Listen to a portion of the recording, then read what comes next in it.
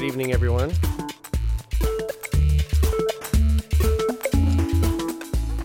Welcome to another episode of Tectonic.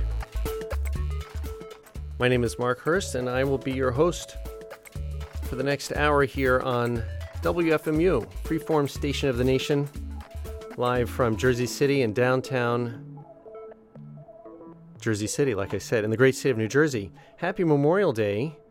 If you're here in the United States, if you are outside the U.S., you may have heard from other DJs today that today, May 29, 2023, we're celebrating Memorial Day here in the U.S., and we're honoring those who went before us and served in the U.S. military in various armed conflicts around the world. And I didn't plan it this way, but as it turns out, the subject of this evening's interview was a U.S. Navy veteran of World War II. But here I'm getting ahead of myself a little bit. I want to tell you, I want to give you a little more context before we dive into this interview. This is a really interesting conversation we're going to be having this evening with Ted Houghtaling, who is archivist at the Stevens Institute of Technology Library, just across the way from Jersey City in Hoboken. And overlooking Manhattan. That overlook from Castle Point, you will hear comes up in the interview with Ted. I was put in touch with Ted by DJ Erwin Chusid, so thanks to Erwin for giving me this idea for this conversation. Ted has done research there at the Stevens Library on an inventor and scientist, and as I said, a Navy veteran and a man with a really interesting career, 20th century career. His name is Harold Burris-Meyer, and you can see links to Burris-Meyer on the playlist if you go to wfmu.org and click playlist and comments. Or if you're listening in the future, you can go to tectonic.fm, T-E-C-H, tonic.fm, and again, May 29, 2023 is our show date, and you can find the playlist there with links to Ted and information from Stevens Institute of Technology about Harold Burris-Meyer. So we're going to be speaking with Ted about Harold Burris-Meyer this evening, and it's a little bit of a different kind of interview from what I usually do, because we're talking about a historical figure. And maybe if you like these listeners, if you like these sorts of interviews, maybe I'll do more of them in the future, where we're covering some historical figure from the world of technology in an interview on the show. Burris-Meyer, as I said, had a varied and interesting career in sound. He worked in sound from the 1930s on, and as you'll hear in the interview, there were three main phases of Burris-Meyer's career. The first phase was in the theater, in which he's inventing and developing sound technology to enhance the experience in the theater in various ways. And then he moves on to the world of work, the world of business, using sound in a slightly less artistic way. I don't want to give it away just yet. And he works with a corporation that you've heard of to advance, if you can call it that, the use of audio technology in the world of work and business and factory management, as it was mid-20th century. And then the third and final phase of Burris-Meyer's career comes in the military after World War II starts, and he uses sound technologies for some very, very different uses. And I'm going to leave it at that, because Ted tells the story very well. I had a lot of fun speaking with him. And why don't we go ahead and listen to the interview now? Again, if you want to join in the live listener chat, go to wfmu.org and click playlists and comments. And let's listen to Ted talk to us about Harold Burris-Meyer here on Tectonic on WFMU.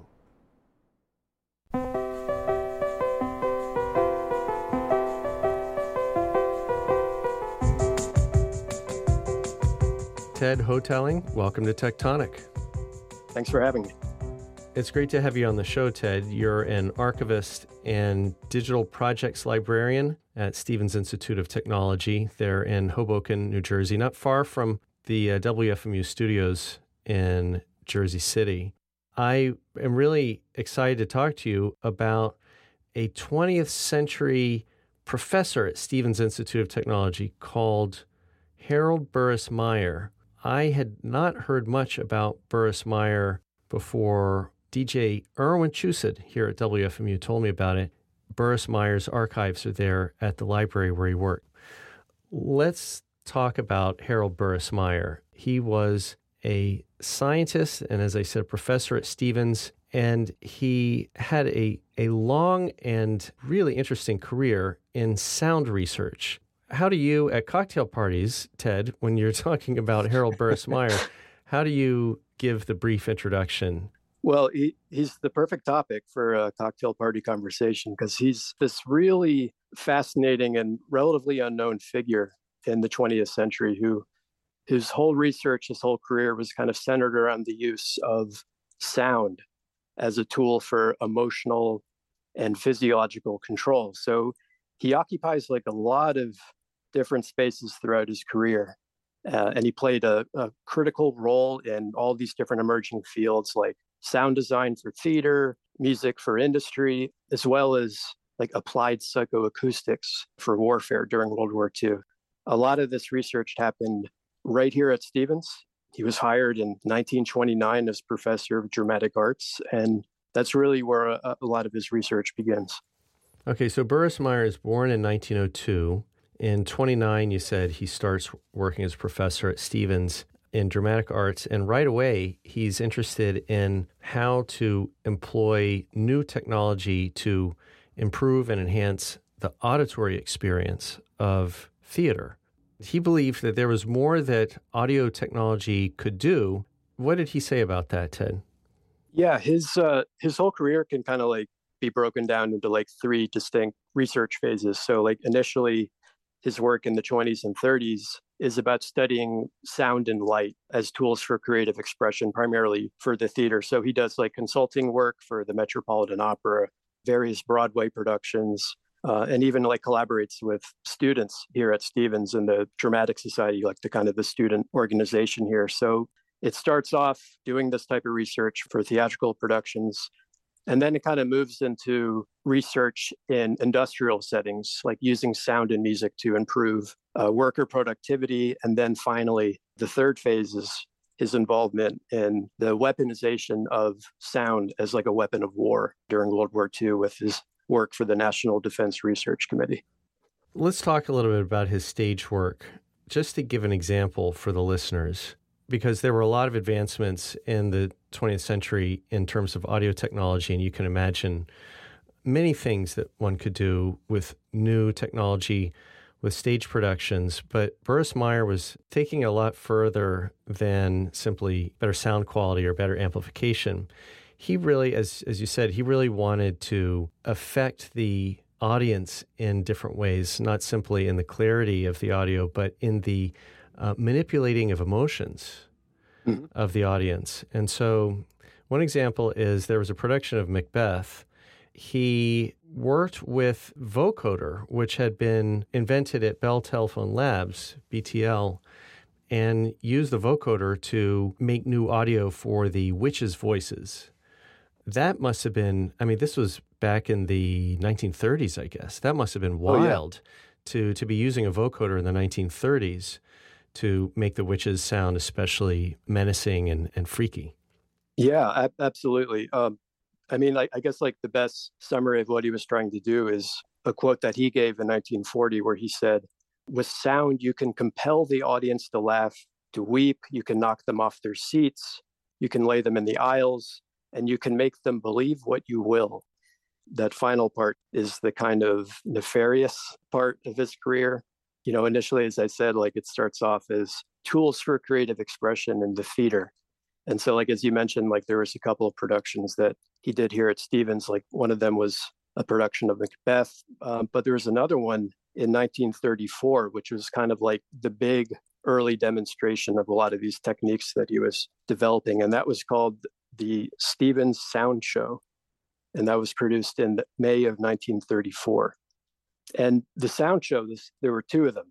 The first one in 34 and then another one in 1941. But the first sound show kind of served as like a demonstration for all these different theories that he had percolated about the use of controlled sound. So like, what do I mean by controlled sound? It's electronically manipulating acoustic or pre-recorded sound through all sorts of different variables, like intensity, like pitch, timbre, and its movement and location throughout the space of the theater. And so, a lot of these techniques were applied to Stevens productions in the Dramatic Society, but also a lot of institutions across the river, like the Metropolitan Opera and Carnegie Hall, and, various productions that were done on Broadway. But the Stevens Sound Show in 1934 kind of like unveiled this new device called the Stevens Sound Control System, which, you can kind of think of as like a prototype surround sound system. And again, like this is 1934. So like PAs and electronic loudspeakers, have been around since like the turn of the 20th century. But they weren't really common in theatrical productions at the time. Like, most shows still relied on the architecture of the theater to amplify the sound of the performers. So that the idea that like electronic sound could be used as like this distinct and unique medium for expression, like it was still pretty radical. I mean, the French and the Germans, like their experiments with like musique concrète and magnetic tape collages, were still like a ways away. So this show in 1934 is like a demonstration of what the theater of the future would sound like. He wrote in the introduction in the show's program, the intention was to show controlled sound as, quote, dramatically useful in the creative arts as lighting, sets, costumes, and other traditional visual elements of theater production. Well, I'm just struck that this was happening in the 1930s. I mean, things that we take for granted now, if you go to an IMAX movie or if you see a musical on Broadway, there's all sorts of sound manipulations to amplify the voices and the sound effects, if it's a movie, and even to give the directionality of where things are coming from, especially in an IMAX movie, you would get that. All of that started with Harold Burris-Meyer, right? No one else was doing that until he came out with the first version of these effects back in the 1930s. Right, yeah. I mean, there were some examples like Magnavox, like it created like a electric loudspeaker, and, there's all these other little pocket examples. But, they're just commercial demonstrations. Like they didn't really take it farther than, here's electric playback of acoustic sound. Reading through Burris-Meyer's like correspondence and his notes, like he thinks of it as something completely different. Like I'm not just trying to play back sound to an audience. Like I'm trying to move their souls. I'm trying to manipulate their minds, manipulating their bodies. So there's like a few examples from the 1934 sound show where he explicitly does try to control the mind and the body of the audience. Let's talk a little bit about these manipulations, because this foreshadows what he did for the rest of his career, as you say, in factories and then later on battlefields. This idea of not simply amplifying or clarifying audio, but manipulating the listeners in some way, their emotions or their thoughts or even their physical responses. And that started when he was doing this early stage work. I think he wrote that he was looking for predictable, involuntary emotional reactions. So predictable meaning he could control and he could predict that the audience would have these reactions without being aware that they were being manipulated. One example I learned about, which was really interesting to me, is that he would, at the end of some of these shows, these theater shows he was working on, as the actors take their bow, he would use the sound system to play some applause noise. Right. In effect, to juice the audio. And as he began that, he was doing it as an experiment. He was noting how much applause sound he put in and how many extra curtain calls would be output as a result. And he found that at a certain level of input, he could get up to 5 curtain calls. Right, yeah. Some of his conclusions are pretty interesting, yeah. Yeah, so it's just interesting that he's almost immediately he's looking not just at the artistic integrity of the production, but how much he's able to control the audience, control the emotions and the actions of the audience. Another part of this, as I said, is that he wanted to operate in a way that the audience was unaware that it was happening. And so there's this production of a play called Emperor Jones. Right. In which he installed this subsonic drum under the seating of the theater. What was happening with this subsonic drum? And what does subsonic mean in this case? Subsonic is like a below the average range of human hearing. So there's like ultra high frequencies, very high frequencies, and, very low frequencies. Almost like, the sound of the earth turning and things like that. So the subsonic drum that he developed for the show, and this is in the second sound show in 1940. And interestingly enough, the scene that he did from the Emperor Jones featured a performance by Paul Robeson, the noted civil rights activist and performer. So Paul Robeson is, before the curtain opens, the subsonic drum was installed like underneath the floor of the theater. And all it really was like a giant speaker system that just emitted these very subtle, low frequency sounds that would gradually grow louder and louder before the curtain opened and, the show would begin. So the audience, without even realizing it, would feel like this sense of like unease or like something doesn't feel quite right because, the sound of these subsonics drumming is like slowly being turned behind the stage by, Burris-Meyer manipulating a switch or something like that. So it starts off barely audible, and then, a couple of minutes go by and it's just resonating the entire theater. Like the seats are shaking, like the people are getting, headaches or panic attacks or something like that. But it's just like one of many examples of him using theater early on as like an incubator for this idea that, controlled sound can be used to directly affect the emotional state or even the physiological state of the listener and of the audience. It's so interesting that here in the 2020s, we always hear about these Silicon Valley guys trying to figure out how to use their new tools, whether it's social media or AI or whatever. It always comes back to how can we manipulate people, whether it's consumers to buy more junk or to click more articles or citizens to vote for whoever we want to manipulate people to vote for. This is apparently not a new idea. I mean, here Burris-Meyer in the 1930s, using speakers under the floor of a theater, had an ultimate goal of manipulation of the audience. And that continued throughout the rest of his career, didn't it?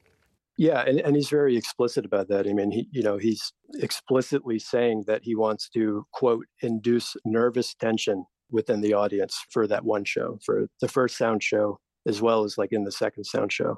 So like what you were saying with, like the attempt to manipulate people through sound or through language and all these other things. I mean, going back to 1934, when he did that first sound show, a journalist in the New York Herald Tribune picked up on some of like the nefarious aspects of this type of research.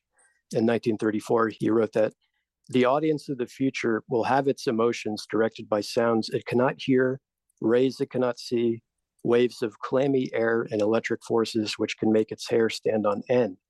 And, he goes on to offer like this pretty prescient and disturbing vision of like what this technology could lead to. He said, like, it may be that they cause effects on the body which stimulate or depress feeling. So if a controlled soundless sound attacks the theater audience, it might produce emotional effects without anyone in the listening group being any the wiser. So that, gets into some kind of wild stuff. And there was like another journalist in like the Cincinnati Times-Star who he goes to see the first sound show in 1934. And, he quips like, what a labor-saving device that would have been for Adolf Hitler. Yeah. After Burris-Meyer makes the claim that he could invent a sound machine that could induce hysteria in an audience in less than 30 seconds. I like how specific that is. We can get to hysteria in less than 30 seconds, as though he has measured it at 29 and a half seconds. Yeah, and causing hysteria in a crowd with his magic sound machine. absolutely. And to be fair, I mean, some of this stuff, you can chalk up to, pseudoscience, like especially the type of research that he was doing on behalf of the Muzak Corporation, where he's like ginning up research reports, basically just to sell a product. Some of these claims can be taken with a grain of salt.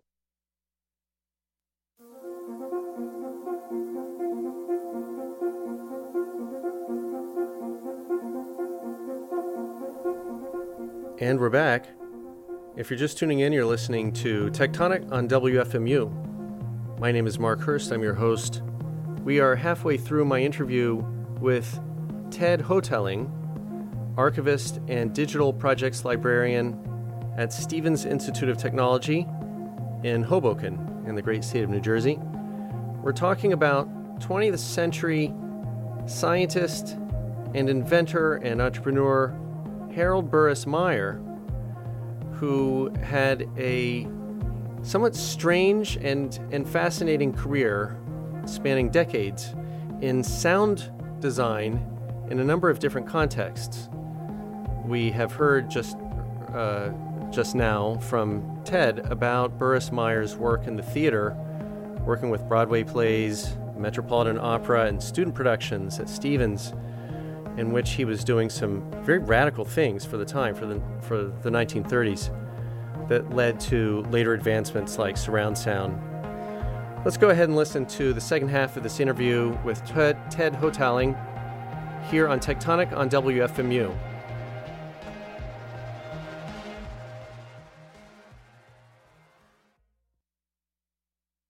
You bring up Muzak. Let's talk about his second phase of his career. So after working on theater productions, he gets a call from George Owen Square, the founder of Muzak. Reading up on this, I was not aware that Muzak apparently did not start as a company piping in extruded musical product into elevators and dentist offices and malls.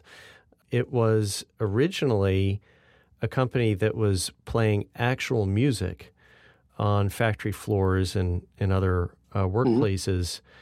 And the idea was to increase worker productivity while boosting their morale and improving their general outlook while they're doing these repetitive tasks. So with the Muzak team, Burris-Meyer, as you say, he runs this research where they have different factories, I guess, signed up for their experiments. Right. And they're piping in different kinds of music and somehow measuring the output and people's productivity and collating that with the demographics of the factory workers, their age and nationality and so on. What were some of the conclusions that they drew from this sort of research? A lot of these research reports that were done by Burris-Meyer were done, right here at Stevens. And one of the big things that they produce is this thing called the stimulus progression system, which kind of defines like what the Muzak brand is for decades to come. I'm not an authority on Muzak in any way. Like if people want to learn more about history of Muzak, there's a really great book called Elevator Music, A Surreal History of Muzak, Easy Listening, and Other Mood Song that was written by Joseph Lanza back in 1994. But the stimulus progression system is essentially like a method for counteracting worker fatigue and boredom. So a lot of the studies that were done by Burris-Meyer and his colleague Richard Cardinell at Stevens led to the creation of the system, and they're preserved here in the archives. And we have hundreds of these different research reports, and all of them claim to prove, using hard data, that sound and music could be used to improve mood, boost morale, decrease fatigue, and increase productivity through the use of like controlled sound. So, for example, like we have one that shows a chart that lists the test subjects' age, their nationality, their gender, all the things that you mentioned, like the type of work that they do. And then all these other variables were assessed against like a series of tests, where they play them different types of music. And it was all to see like if it had any beneficial effect on the workers' performance. So, we're getting a little further away from, controlled sound as like this tool for artistic expression and creativity. And it's starting to get more into, just being about the bottom line. It's about increasing profits for companies, really. You said that at the library at Stevens, you have dozens of reports with lots of these inflated claims. Do you think that these were accurate? Were the workers actually becoming more productive as they listened to these Muzak selections? It's it's funny. It's kind of hard to say, right? Because at the end of the day, these research reports were done in the service of marketing a product.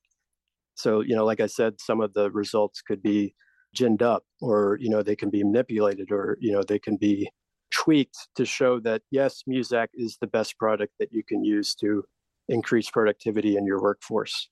So how scientific they are, it's really hard to say. Like, one report that he wrote in 1936, makes the claim that controlled music in factories and in offices could cut down early departures by as much as 66%.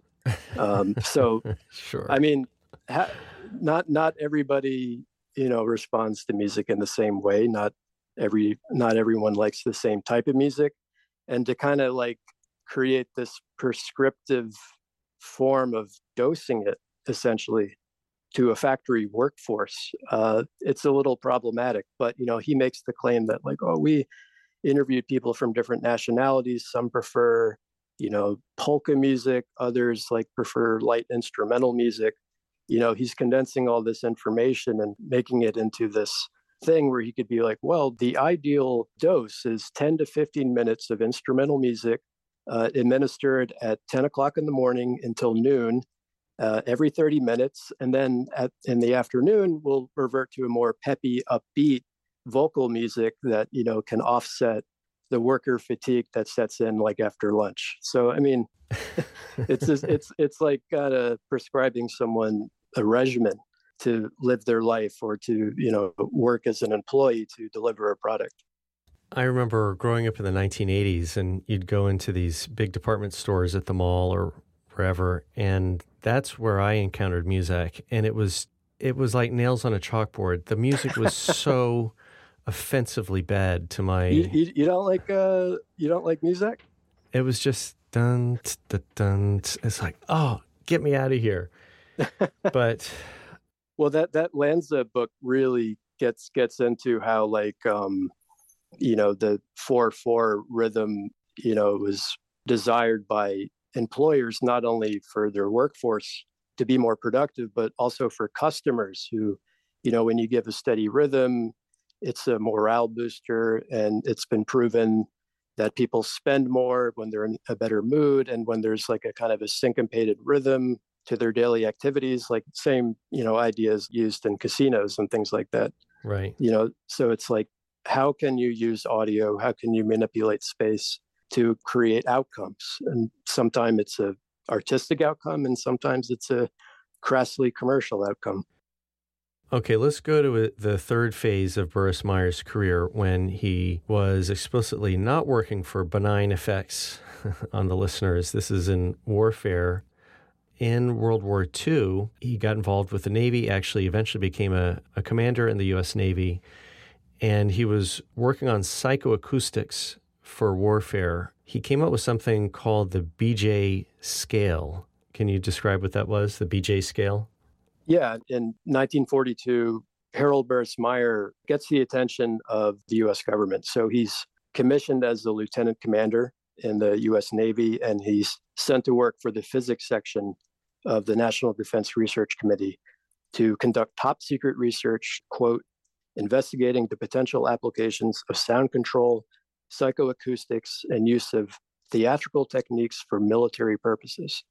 So that's the transition and kind of the culmination of his work, and having it being maybe exploited is not the word, but being employed for very different purposes than what he was doing in the 1930s, but kind of being a natural extension of the possibilities of sound as a tool for control, or, from that, sound as a weapon of war even.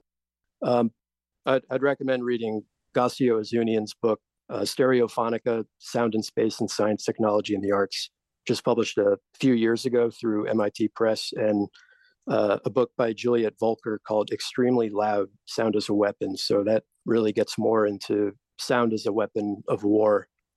So about the BJ scale, yeah, he does a lot of really weird and really fascinating and like frankly like kind of disturbing research working for the NDRC here. So like one of them is helping to establish a standard for what was called the BJ scale, which was named after the beach jumpers, like a special warfare unit of the Navy who dealt in psychological warfare and covert deception operations during World War II.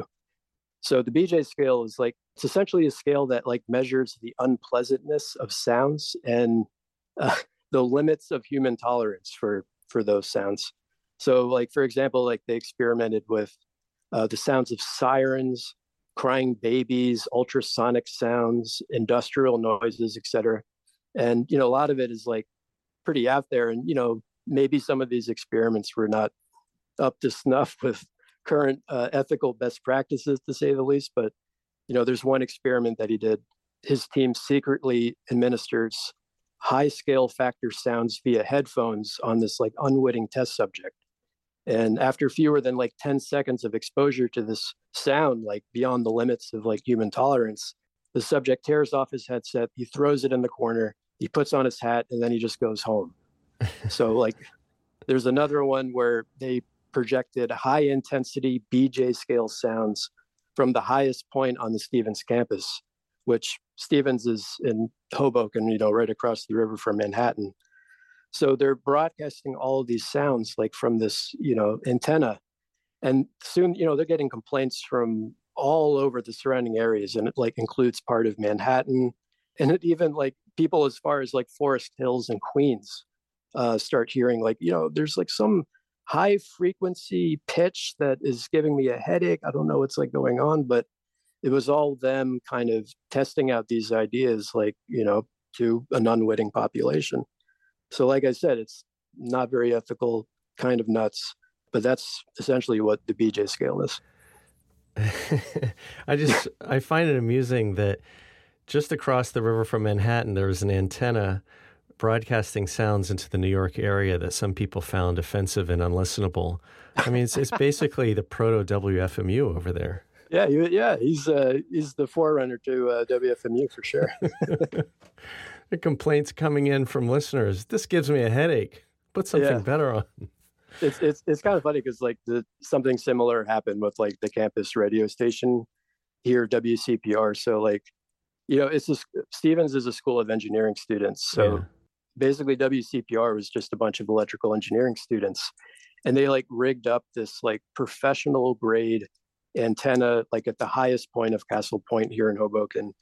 And they just start broadcasting their signal. And it's like so powerful. Like it's broadcasting at such a high wattage that like they're blotting out like WABC in Manhattan. And they get like a cease and desist letter from the FCC because it's like, you're too powerful. You're too powerful. Like a tiny little student run campus radio station is like destroying one of the most powerful signals in like the tri-state area. That's a great case study for the engineers there. I wanted to say something about the BJ of the BJ scale. BJ stands for beach jumpers. I came across an article from 2019 in the Navy Times that was talking about these beach jumper missions. As you said, they were dedicated to deception of the enemy in World War II. And I'll put this Navy Times article on the playlist, but the actor Douglas Fairbanks, of all people, had a major role in setting this up. So he had interest in theatrical missions, and they brought on Burris-Meyer because he was good at using technology for manipulation. And so what they did was they outfitted basically a bunch of speedboats that had giant speakers, giant audio speakers affixed to them, and they would go back and forth in front of enemy encampments on the shore, like in Italy or France, and they would play the sounds of an invading amphibious force. Right. Of ship horns and guns going off, all the sorts of machinery, all the sorts of sounds you would hear just before an invasion. And the idea was the enemy would then bring their defenses to that part and would leave open the intended site of the real invasion. And they did that a few times, and it had some good effects for the Allies. Oh, that's really fascinating. Yeah, and there's a very strange lineage, like a history of audio illusion almost being used in warfare. Like, I mean, there was like a similar example, like in the Vietnam War of Operation Wandering Soul, which is an attempt to use psychological warfare using recorded sounds of ghosts to broadcast to North Vietnamese soldiers, that their ancestors were rising from the dead and telling them to go home and things like that. So, it's a pretty disturbing history, but, Burris-Meyer definitely played a role in that during World War II, because a lot of his work, aside from the BJ scale, is also studying like how sound travels, like how sound is modified, like when it passes through different types of terrain. And like with these public address systems, like he came up with an apparatus that Project Polly. Right. Yeah. Like a loudspeaker attached to airplane wings. So, you could broadcast propaganda and sound effects to demoralize the enemy, like overhead and things like that. This was amazing to me. I read about this. 130 decibels being played at 10,000 feet, so almost 2 miles up. And it was audible on the ground. And they would play, as you said, propaganda, but they would interleave the propaganda with popular music. Again, here's Burris-Meyer instrumenting both the artistic with music and the manipulative and technology, the best technology of the time, in order to have some sort of impact. Do you know if Project Polly, I read that they claimed that they had caused some enemy combatants to give up without a fight. Do you know if that's true? Yeah, I don't know. I would probably defer to like a military historian, or, probably in Juliet Volker's book, Sound as a Weapon, because I think she explicitly writes about, different examples of that being used in warfare, police riots, and other similar situations.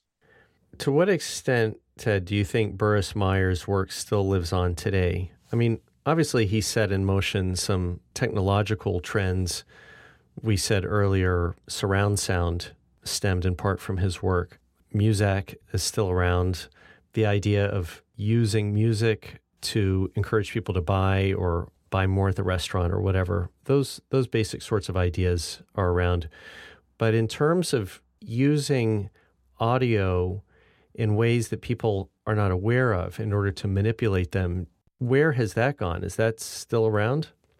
It's hard to come up with like specific examples of that, but I think like his legacy, I don't know if it can be directly tied to like the research that he was doing at Stevens and, later for Florida State University.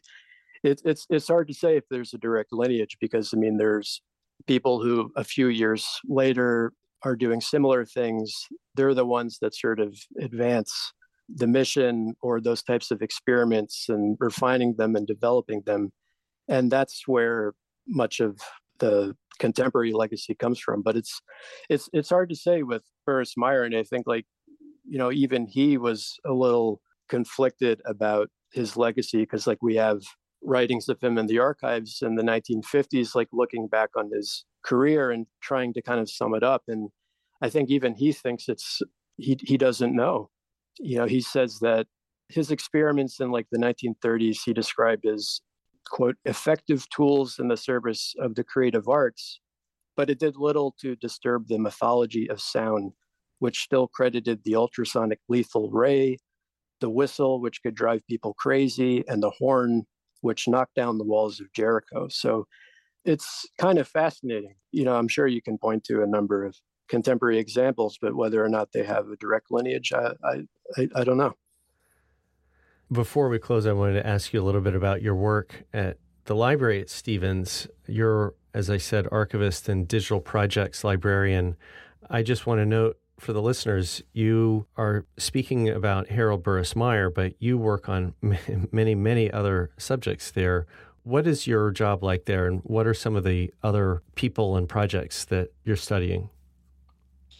So I work in the archives and special collections department at the library here. And, we have a lot of departmental records and oral histories, faculty papers, alumni collections, all manner of photographs, audiovisual materials relating to the history of Stevens since its founding in 1870, as well as other materials relating to the Stevens family and, the history of science and technology around Hoboken and in New York City.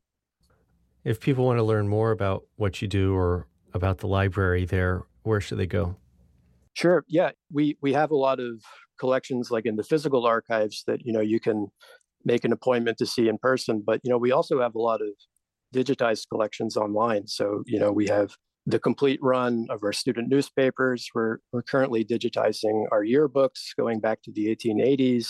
We want to put more materials online so that people don't have to visit in person in order to see these materials. So if you want to learn more, or if you want to get in touch to learn more about Harold Burris-Meyer, you can just visit us at stevens.edu/academics/library. And you'll see a link to the archives there that gives the contact information for me and the head of archives and special collections, my boss, Leah Loskotov. And I'll put a link to the library as well on the playlist at wfmu.org. Really appreciate you spending time today talking to us about Harold Burris-Meyer, Ted, even as you are working on so many other projects there. Ted Houghtaling, thanks so much for being on Tectonic today. Yeah, thank you so much for having me.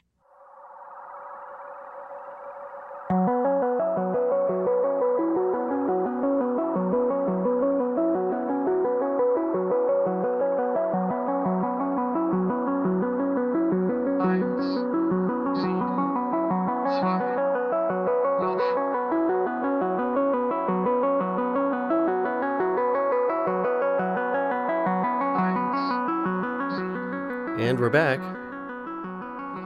If you're just tuning in, you're listening to Tectonic on WFMU. My name is Mark Hurst. I'll be your host for the remaining 15 minutes of the show.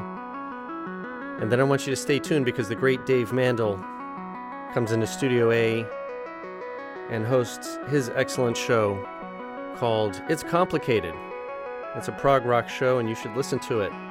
In fact, if you're listening in the future to an archive or a podcast version, you may get a few minutes of Dave Mandel's show at the tail end of this file, and I'd recommend that you go find the whole file of Dave's show at wfmu.org.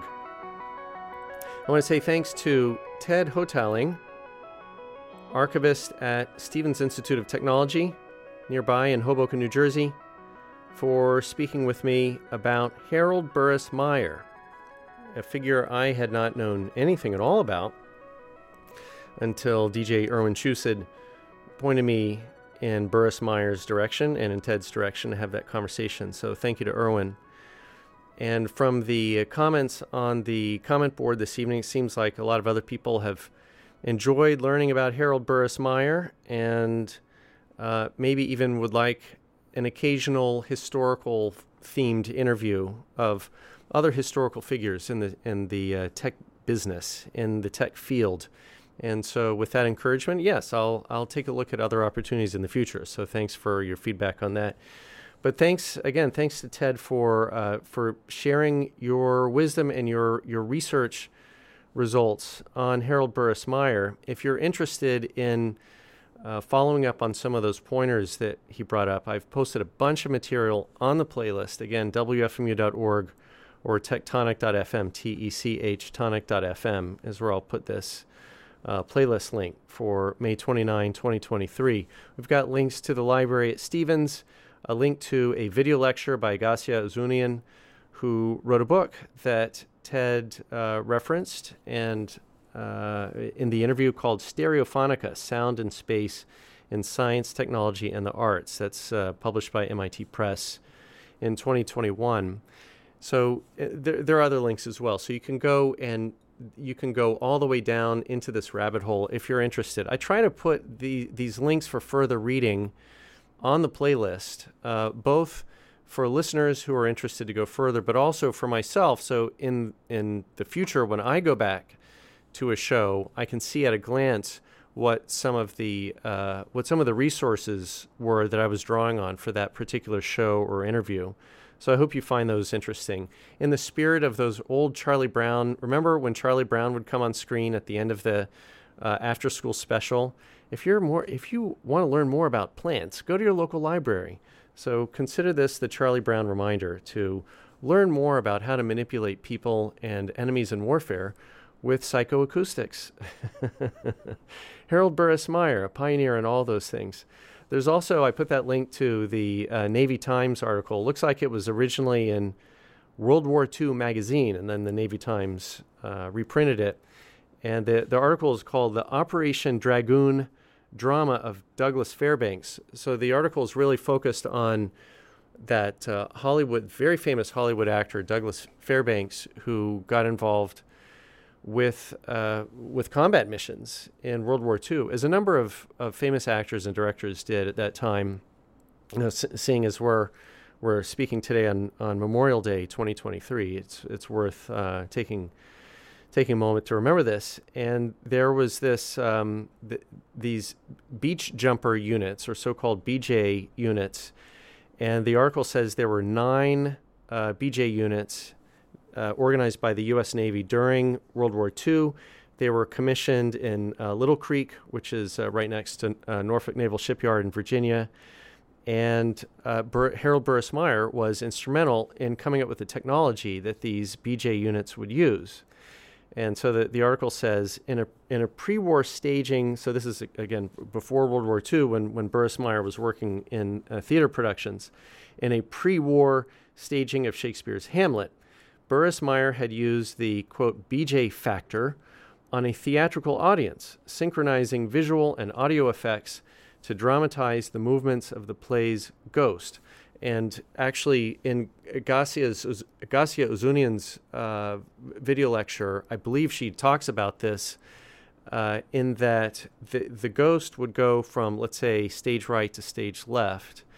And again, this was in the 1930s, and they used an array of directed audio that would follow the path of the ghost. So as the audience was watching the ghost's audio, I guess the ghost has some lines to speak, would track with where the ghost was on the stage, which must have been mind-blowing back in those days, that was even possible. And it must have really seemed realistic, ghost-like. So anyway, the Navy Times article is bringing up Burris-Meyer had done this before the war, and then it continues. For his wartime work, Burris-Meyer devised portable, self-contained gear consisting of sophisticated generator-powered amplifiers and multi-directional speakers. Again, there's the directed audio again. Connected to recording and playback equipment, the units, codenamed heaters, broadcast pre-recorded noises simulating a seaborne invasion. Operating heaters from small boats offshore, beach jumper personnel aimed to convince enemy defenders that an attack was imminent. If the BJ factor worked, hoodwinked enemy troops would rush to the ghost invasion beach, leaving the actual invasion site vulnerable. So there is how Burris-Meyer's work on Hamlet actually translated into World War II combat missions. And then in the middle, of course, we had Muzak, which is a very different accomplishment. And every time Ted quoted one of these statistics, 66% of the employees will stay longer or something like that. I just laughed, because that's the same kind of false precision that we see today in marketing materials about these algorithms and these systems that are quietly manipulating employees to do better work. And I guess they must have some effect, because giant companies like Amazon continue to invest in these systems to track and surveil and manipulate their employees moment to moment. But I guess for, 1960s era Muzak technology, it's just harder for me to believe that those things were effective, playing a polka for exactly 15 minutes. Although someone on the comment board said, if you want to improve productivity, play Stashu's Dance With Me Stanley show, and productivity will go up 10x. And maybe that's true. I would be more willing to believe that than that Muzak for 10 to 15 minutes would improve productivity by exactly 66%. But what do I know? A couple of other pointers. I'm running out of time. Really quick, that were on the playlist. One is that Web Hamster Henry points out that Dave Soldier is going to be at Le Poisson Rouge on Sunday, June 18. So it's coming up. And Dave Soldier Orchestra is going to be playing, you may have heard of this, Komar and Melamid's very famous duo of songs, the Most Wanted song and the Most Unwanted song. Have you heard about this? Komar and Melamid ran these surveys with, I don't know how many data points they got. Hundreds or thousands of people would send back these surveys to say, what are the elements in music that they most wanted to hear? And what are the elements that they least wanted to hear? So I have somewhere at home, I think I still have my CD that is just those two songs. And they're going to be playing them live at Le Poisson Rouge. So go see that show Sunday, June 18. I believe that is Father's Day. So if there are fathers out there who want to make a request to go see a show, that might be a fun one. I think tickets are not that expensive. So thanks to Web Hamster Henry for bringing that up.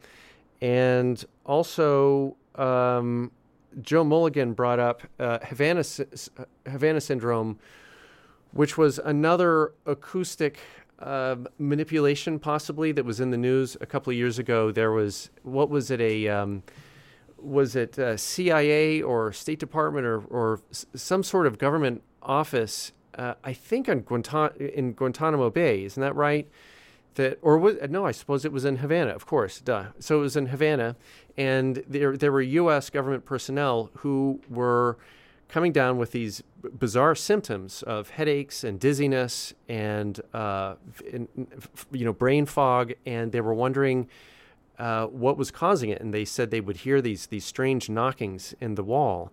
And if you've heard about this Havana syndrome, you know that the case was never fully resolved. There are two camps. One says it was foreign interference, and another says there was nothing going on at all. It was all in their heads. I haven't read all the research, so I don't know. But I just wanted to point out that links to a recent Tectonic in which I spoke with Nita Farahani about her book, The Battle for Your Brain. If you get a copy of The Battle for Your Brain, she's got a whole case study on Havana syndrome there. So there's your link from Farahani to Harold Burris-Meyer, this week's show. That's about all the time I have for this evening. I do want to let you know that I'm going to be out next week, and I'm very excited that station manager Ken Friedman is going to be guest hosting once again. I think he's going to have a great interview for you, so you will not want to miss that show next week. Station manager Ken Friedman guest hosting Tectonic, and I plan to be back in 2 weeks. So I hope you have a great rest of your Memorial Day and a great time next week in my absence, and I look forward to seeing you then. And I want you to stay tuned again for the great Dave Mandel, who's about to come in and knock your socks off with It's Complicated, his prog rock show. Now, as for my outro, I thought what would be appropriate to play at the end of this interview with Ted Houghtaling about Harold Burris-Meyer, and I thought, there's only one thing I can play, and that's Muzak. And I found on the Internet Archive, the subject of another past show with Internet Archive founder Brewster Kahle. You can go back in the archives and listen to that one. I found on archive.org this file from a Kmart in 1973. I guess headquarters sent out this reel-to-reel tape out to all the stores saying, play this loop in your stores. And it's just the most beautiful Kmart. It's not beautiful. Kmart Muzak. I don't know if it's actually Muzak branded. I'm just using that as the general term. But it's the kind of music that I remember hearing when I would go to the mall in the early 80s in some of these department stores. So I hope you very much appreciate and enjoy that. You have been listening to the greatest radio station in the world, WFMU East Orange, WMFU Mount Hope in New York City and Rockland County at 91.9 FM and online at WFMU.org. And for the next 2 weeks, friends, you have some homework, as you always do. I want you to avoid Apple, abandon Amazon, forget Facebook, and whatever you do, get off Google. Have a great rest of Memorial Day, and I'll see you in 2 weeks. Thanks, everybody.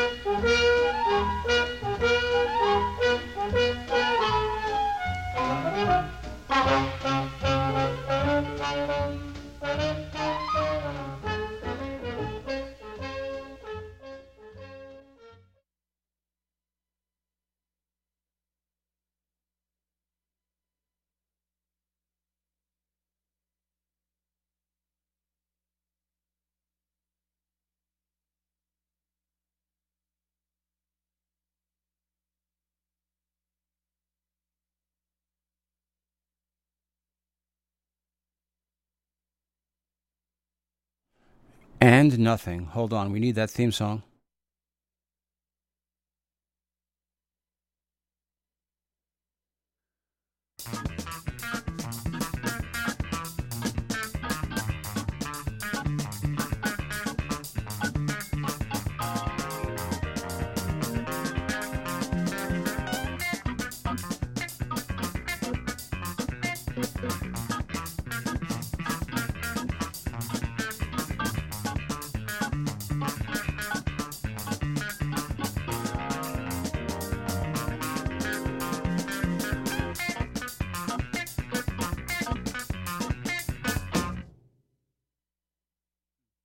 And the deluxe Steven Wilson remix of 5% for Nothing by Yes. I hate computers so much.